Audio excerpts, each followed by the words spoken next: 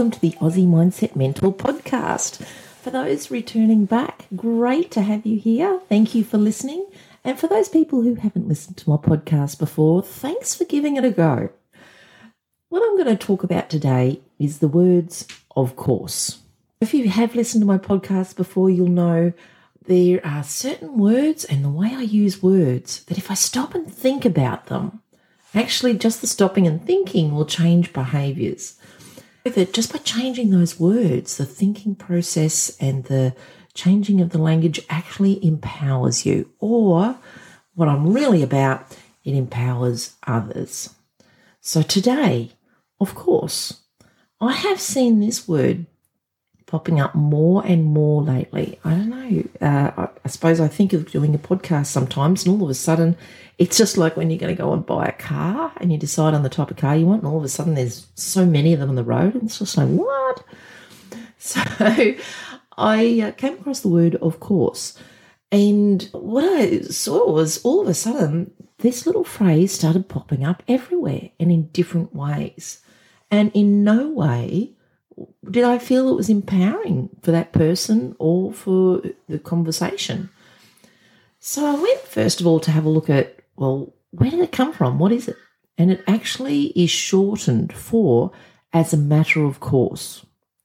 So if I was to say, of course, right, what I'm saying is, well, if I go and get in my car and I want to go down the road and to the shops, of course I will drive down my driveway. Well, now look, I could smash through my fences. I could go via the neighbour's place by, just, I don't know, making a new gate.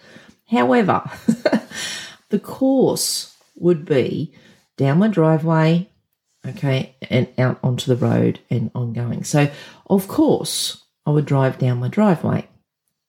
That is a matter of course.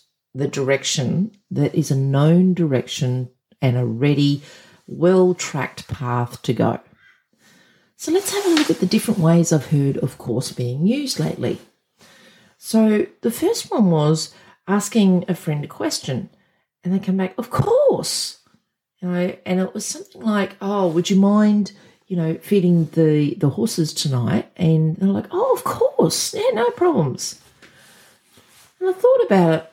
And I thought, that's really lovely. And their keenness to help me was clearly there. It was clearly like, it's not even a question that I wouldn't do something like that for you, which is a nice thing. But then I also thought, I've heard it used that way with general conversation where it's borderline the person asking shouldn't have even asked. Like, "Of course I'll do that for you. You don't even have to ask." Well, actually, how would you know if they didn't ask? And I'm just wondering, does it actually empower that other person subconsciously that, "Of course I'll do it"? Like, dismissing what it may have taken some people to ask for help. We all, by the way, spoiler alert, have some degree of "I'm not enough" or "I'm not good enough" running through our veins. So for some people, asking for help, it just puts that on loudspeaker to the world. So when the reply is "of course," it actually, I think, takes away from the courage it took for that person to ask. And if it didn't take any courage, there's also an acknowledgement there of the kind of relationship where someone would just be there for you and someone was comfortable to ask. And for someone to say "of course," personally, when I listen to it and when I've heard it a couple of times used in that way, I don't feel it acknowledges. And if anything, it puts a bit of a, "Oh, what are you thinking? Don't you know better than that to even think I wouldn't do it for you?" Which is probably a lot about that person thinking, I'm a good friend and them not feeling enough. So when we use the "of course," "of course I'll do that for you." Maybe another way to look at that is, "I'd love to do that for you." "Oh, thanks for asking." Or, "Friend, I've got your back." Anything. There's so many different ways. By the way, if you're doing that with children or with anyone close to you, have a look that you're not actually training them to go, oh, okay, well, of course, that's just how it is. Of course, mum will drive me if I ask her to. Oh, of course, mum will, just cook dinner every night for me. Oh, of course, mum will pick up after me. Oh, of course. And all of a sudden, at some point, mum goes, you know what?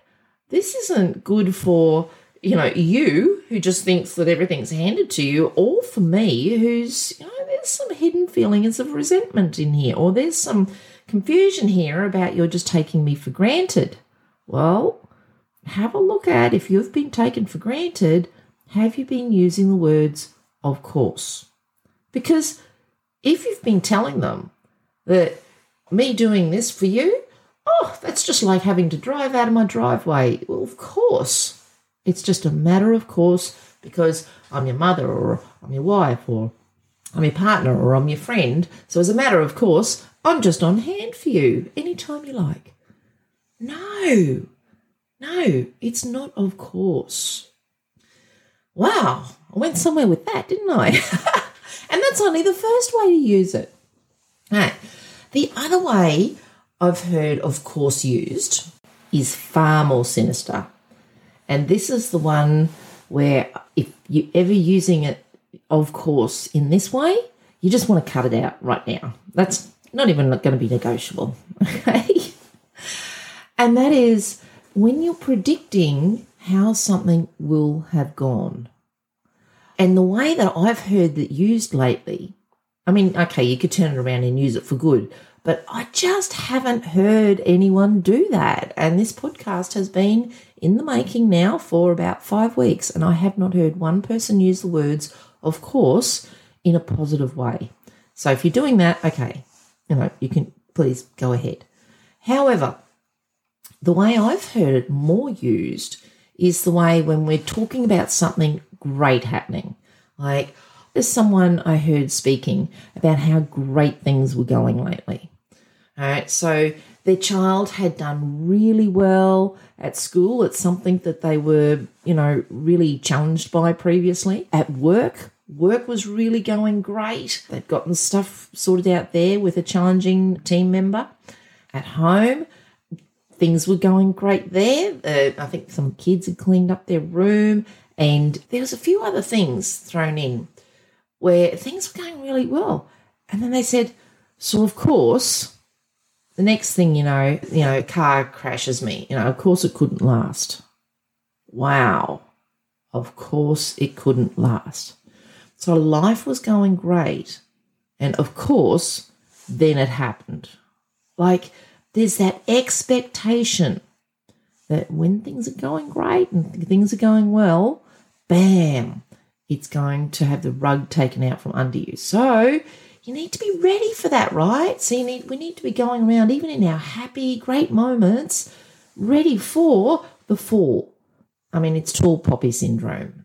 We've been raised with that as a culture. It's just like, oh no, I'm so aware of it. I don't want to do that. But I've just finished listening to Glennon Doyle's book, and like she says, you could, if you're surrounded by something and you're breathing it in, you're hearing it and you're eating it, even if it's not part of you and something that you reject, you are still poisoned by it. All right, it is still just going in there at some point. So that preparedness for something to go wrong in your happy moments, all right, of course, if you're using the word, well, of course, then, and you go on to say something bad that happened, it's just like you want to consider your mindset is that you have this plateau or this level to which life works out for you. That level there. And things can definitely go above it. You can create that argument if you like, but at some point you are bracing yourself or you are setting a ceiling on yourself if you're using that word of course, because that word of course, that's like the ballast in a boat, right? That's going to even things up so that, you have that seesaw effect, and eventually, it doesn't matter how far on one end of the seesaw you go up, of course, you've got to come down, all right? That middle point of the seesaw with both ends, that's where your mindset glass ceiling is. And it has nothing to do with your boss or with other people or with your circumstances, because we can look around and we can see people who've been in some hell circumstances, but their mindset wasn't at that middle point of the seesaw, right? That's not where their mindset was. So, yeah, I mean, they don't get there in 2 minutes, or they keep working on their seesaw. It's like we continually work on ourselves. If we stop working on ourselves and developing ourselves, if we stop working on our mindset, if we just take it all for granted, then of course you will plateau back to the same place. You will end up in the same level of whatever it is you're trying to achieve.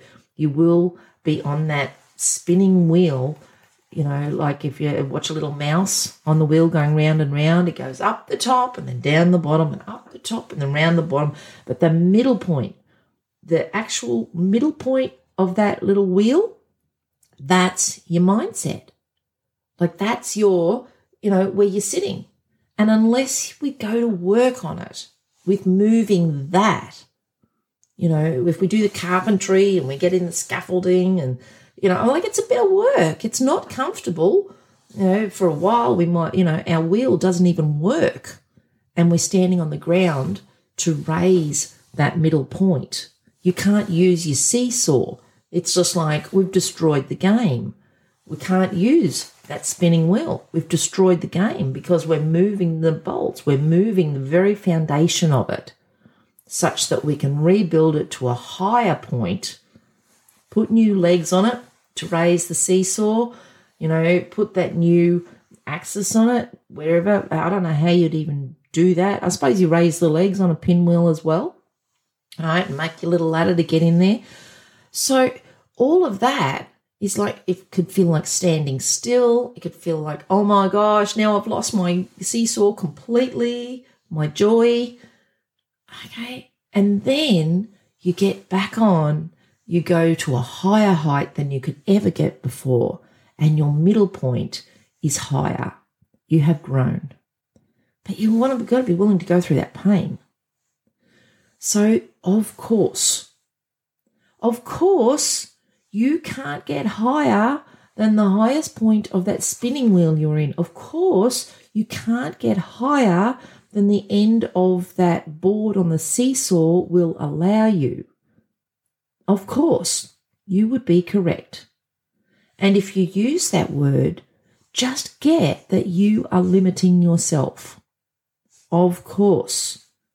Of course something had to go wrong. Everything was just going so well. Of course it did. Of course you come and say that to me now, just when I finished planning our whole holiday. Of course you come and say that you've got to work that day and I've got to try to rearrange flights and schedules. Of course. Right? It's just like you have a mindset inside of that example of where your relationship sits. Right? Where you can't really rely on someone maybe to just, value. And that person might go, oh, well, of course I'll change it. I won't do it. Oh, they're saying, well, they might not have even known or gotten how important it was to you. If of course is happening, basically you're on autopilot. That's the bottom line. If it's of course, then you're on autopilot. Is that really where you want to be?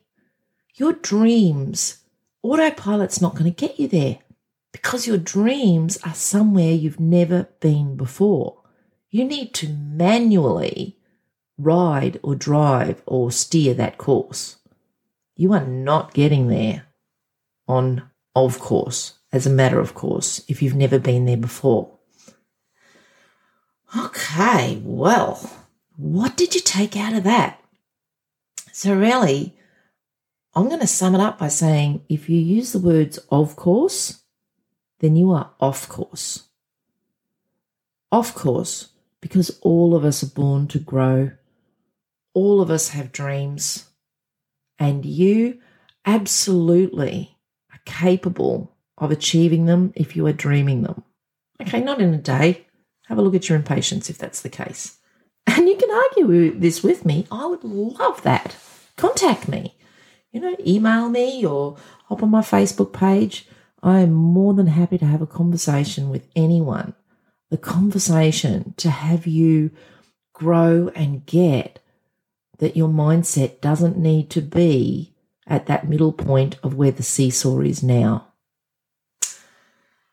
And, the greatest thing about raising your seesaw is the person on the other end of the seesaw. They get to soar higher as well. Because for you to rise up, it takes someone being on that other end, pushing down and then pushing up. And when you work together, you have your best highs. You can't reach the top of the seesaw on your own. We're connected. We come together. And it's by, working together that we truly reach our highest peak. And we both do when we do that. And when we're down, we help each other because the other person's weight will bring down their end of the seesaw, lifting up the other, right? So work together. Go find someone today who might be at their, at a low point, and use your weight and, use your weight to come down a little and lift them up. So on that, I invite you to probably listen to this podcast again because there's a heck of a lot in here. And if you take just one thing away, just one thing, all right, that's what's important. I don't know what that is for you. I'm not going to give it to you. I mean, clearly if you hear yourself, saying, of course, that's a no-brainer, and then go into looking at why you've said that. But have a look and have fun with it. Have fun with it. So wishing you a wonderful day. Thanks again for listening. Have fun being connected and kind with another human. Bye for now.